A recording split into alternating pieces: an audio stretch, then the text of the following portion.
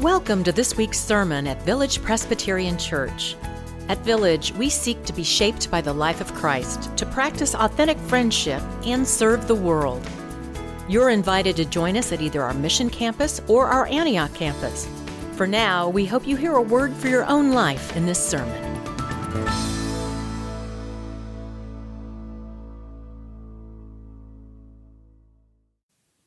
And now a reading from the book of Ezekiel. The hand of the Lord came upon me, and he brought me out by the Spirit of the Lord and set me down in the middle of a valley. It was full of bones. He led me all around them. There were very many lying in the valley, and they were very dry. He said to me, "Mortal, can these bones live?" I answered, "O Lord God, you know." Then he said to me, "Prophesy to these bones and say to them, O dry bones, hear the word of the Lord. Thus says the Lord God to these bones, I will cause breath to enter you, and you shall live. I will lay sinews on you, and will cause flesh to come upon you, and cover you with skin, and put breath in you, and you shall live. And you shall know that I am the Lord."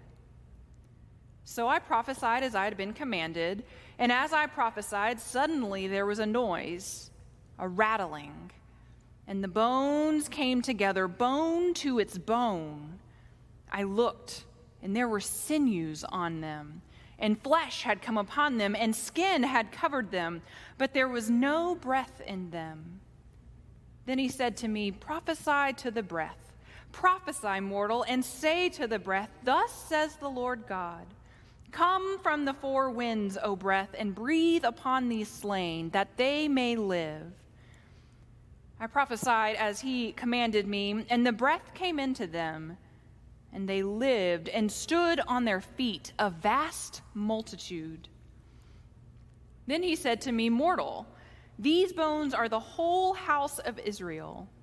They say, our bones are dried up, and our hope is lost. We are cut off completely. Therefore prophesy and say to them, Thus says the Lord God, I am going to open your graves and bring you up from your graves, O my people. And I will bring you back to the land of Israel. And you shall know that I am the Lord, when I open your graves and bring you up from your graves, O my people. I will put my spirit within you, and you shall live, and I will place you on your own soil. Then you shall know that I, the Lord, have spoken and will act, says the Lord."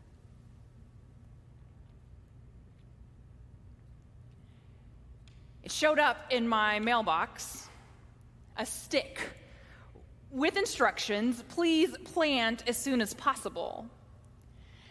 Now, of course, I had ordered this plant and was eagerly awaiting its arrival.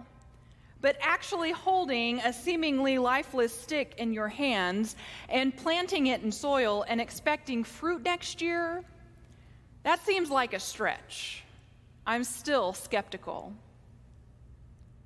Yet I spent money on this plant because I have become a gardener during COVID-19. So I planted this stick in soil, faithfully watered it, and now, 3 months later, I have a stick with leaves on it. It'll be many more months before this plant turns into a bush, and even more until I can harvest luscious, ripe blueberries. But it happens every day. Seemingly dead, lifeless sticks and roots still have life in them. So when the prophet Ezekiel prophesies the story of the dry bones, on the surface it seems a little odd, maybe better suited for Halloween than a sermon about hope.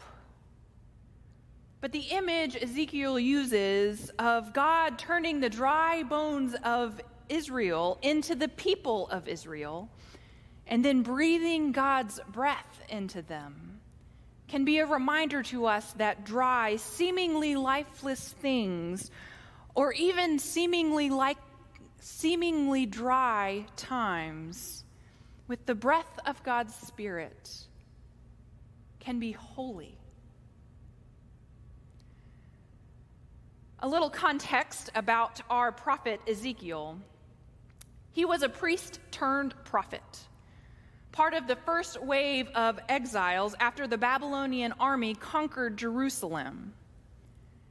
He was trained as a priest because he came from a family of priests. Yet when the Babylonian army conquered Jerusalem, they kidnapped Ezekiel, took him to a foreign land far away from the temple in Jerusalem. Ezekiel experienced trauma, forced migration, removal of livelihood and purpose. In this new land, Ezekiel was not able to do the thing he was trained to do, which was to be a priest. Within Ezekiel's context, his prophecies attempt to answer the question of why the Babylonian army conquered Jerusalem, and also to remind the people of God's promises and the hope of restoration. Ezekiel uses the image of the Israelites' dry bones to remind them of the promises that God will one day breathe the breath of life into them again, and also to remind them that they are still God's people, even in exile.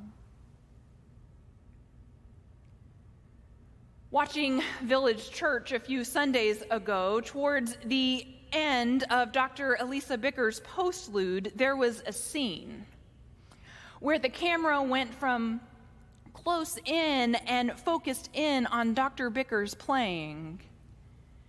The camera then zoomed out and widened the focus onto the entire sanctuary. I found myself in tears.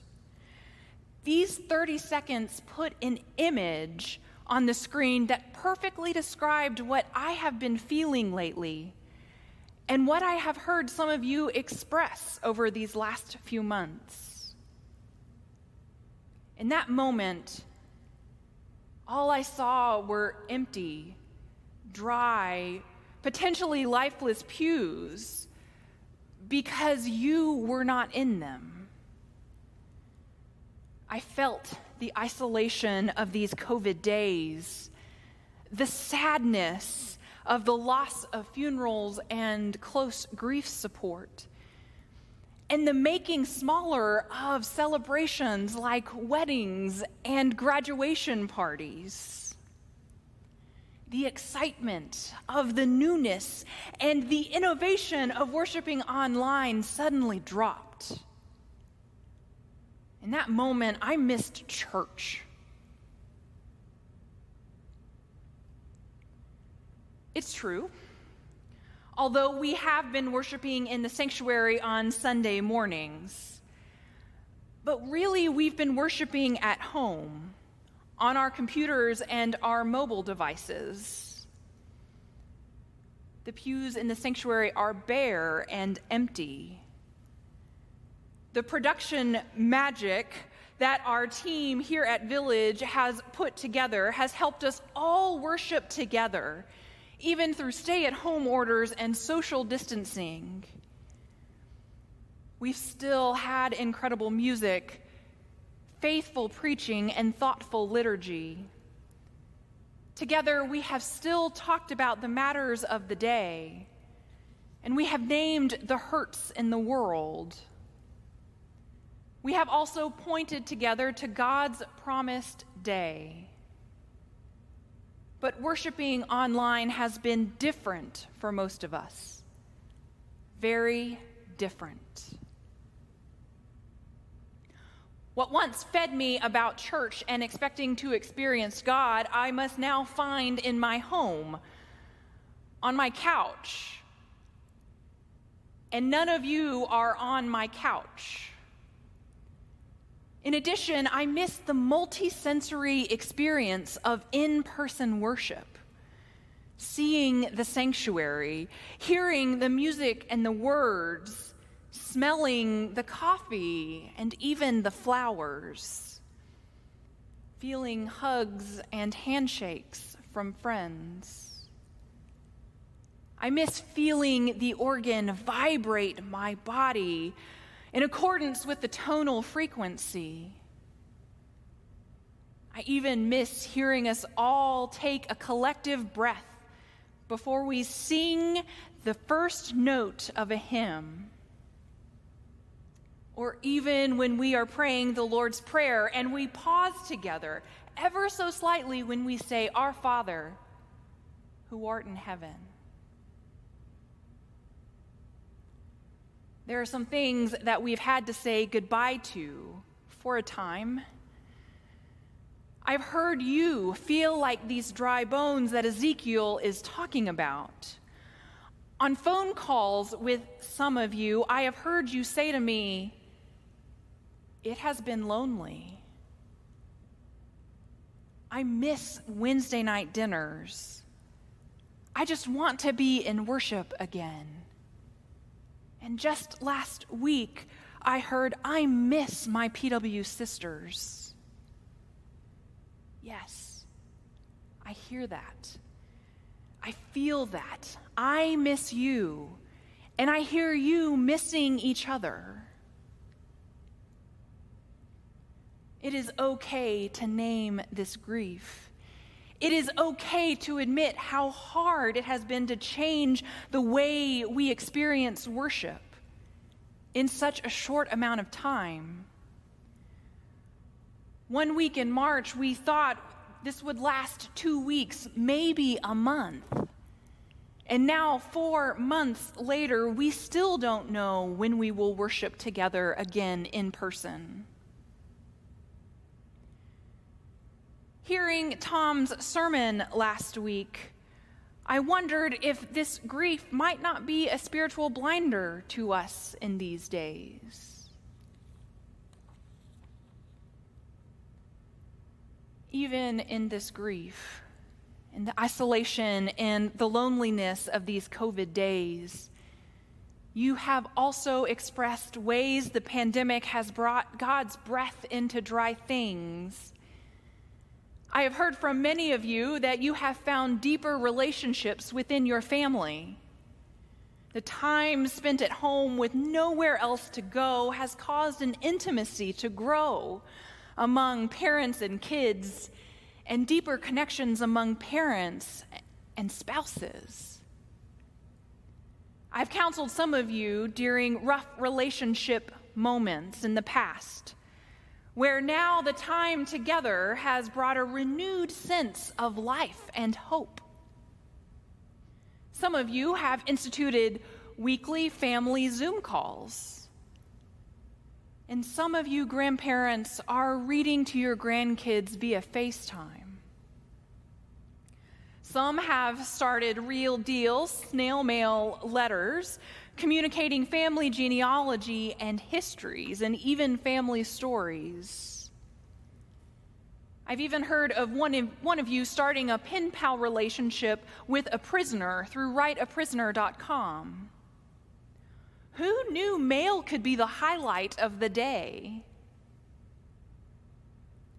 Even as we have worshiped online, God has breathed God's breath. Let us lift up the creative work of the music staff and the Brady Bunch style Amazing Grace from this morning. Some of you have enjoyed the intimacy of having pastors and worship leaders lead worship right in your own living room. Some of you have told us about conversations and faith formation that is happening because you all worship together in your home.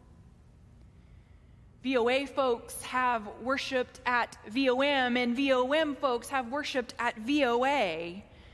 God has breathed God's breath anew. Our months dealing with COVID have not simply been anchored in the inconveniences of the pandemic.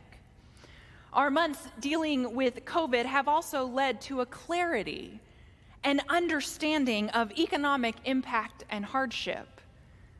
the globalization of our world's supply chains, and the real cost of treating minority groups differently.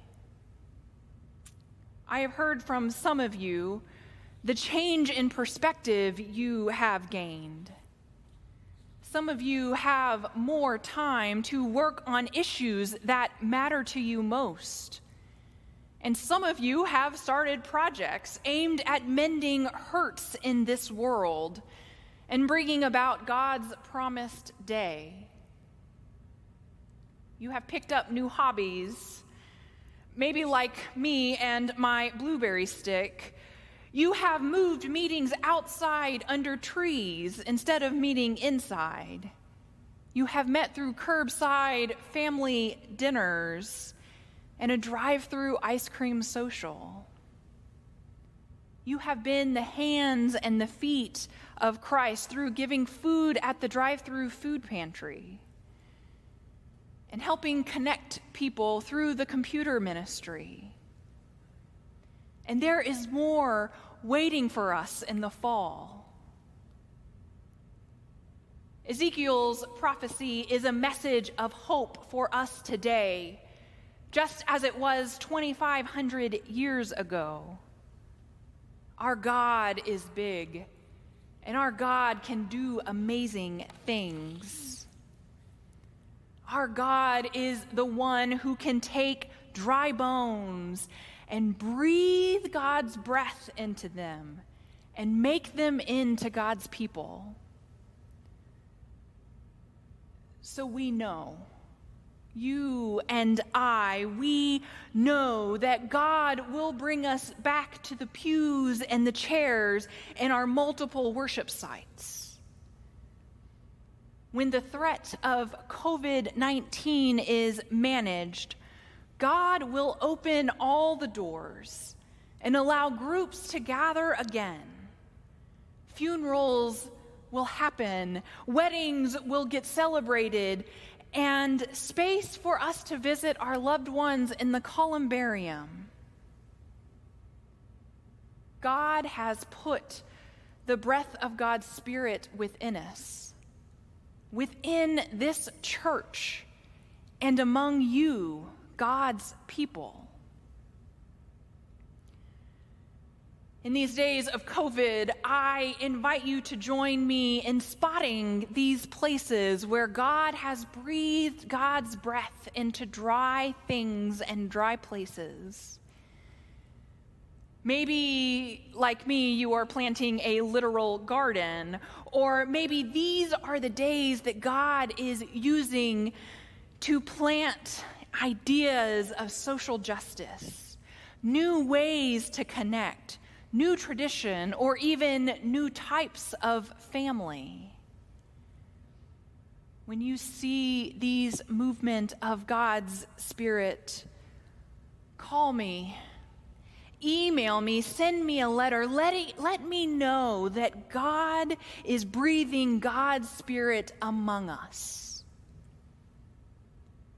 So next summer, maybe ask me about my blueberry bushes and how they're doing.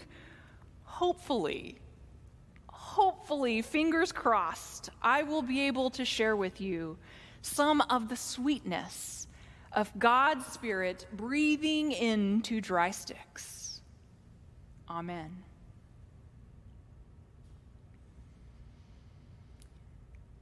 After hearing God's word read and preached, I invite you to take these next few moments to respond. There will be images of Village Church campuses, both empty and full.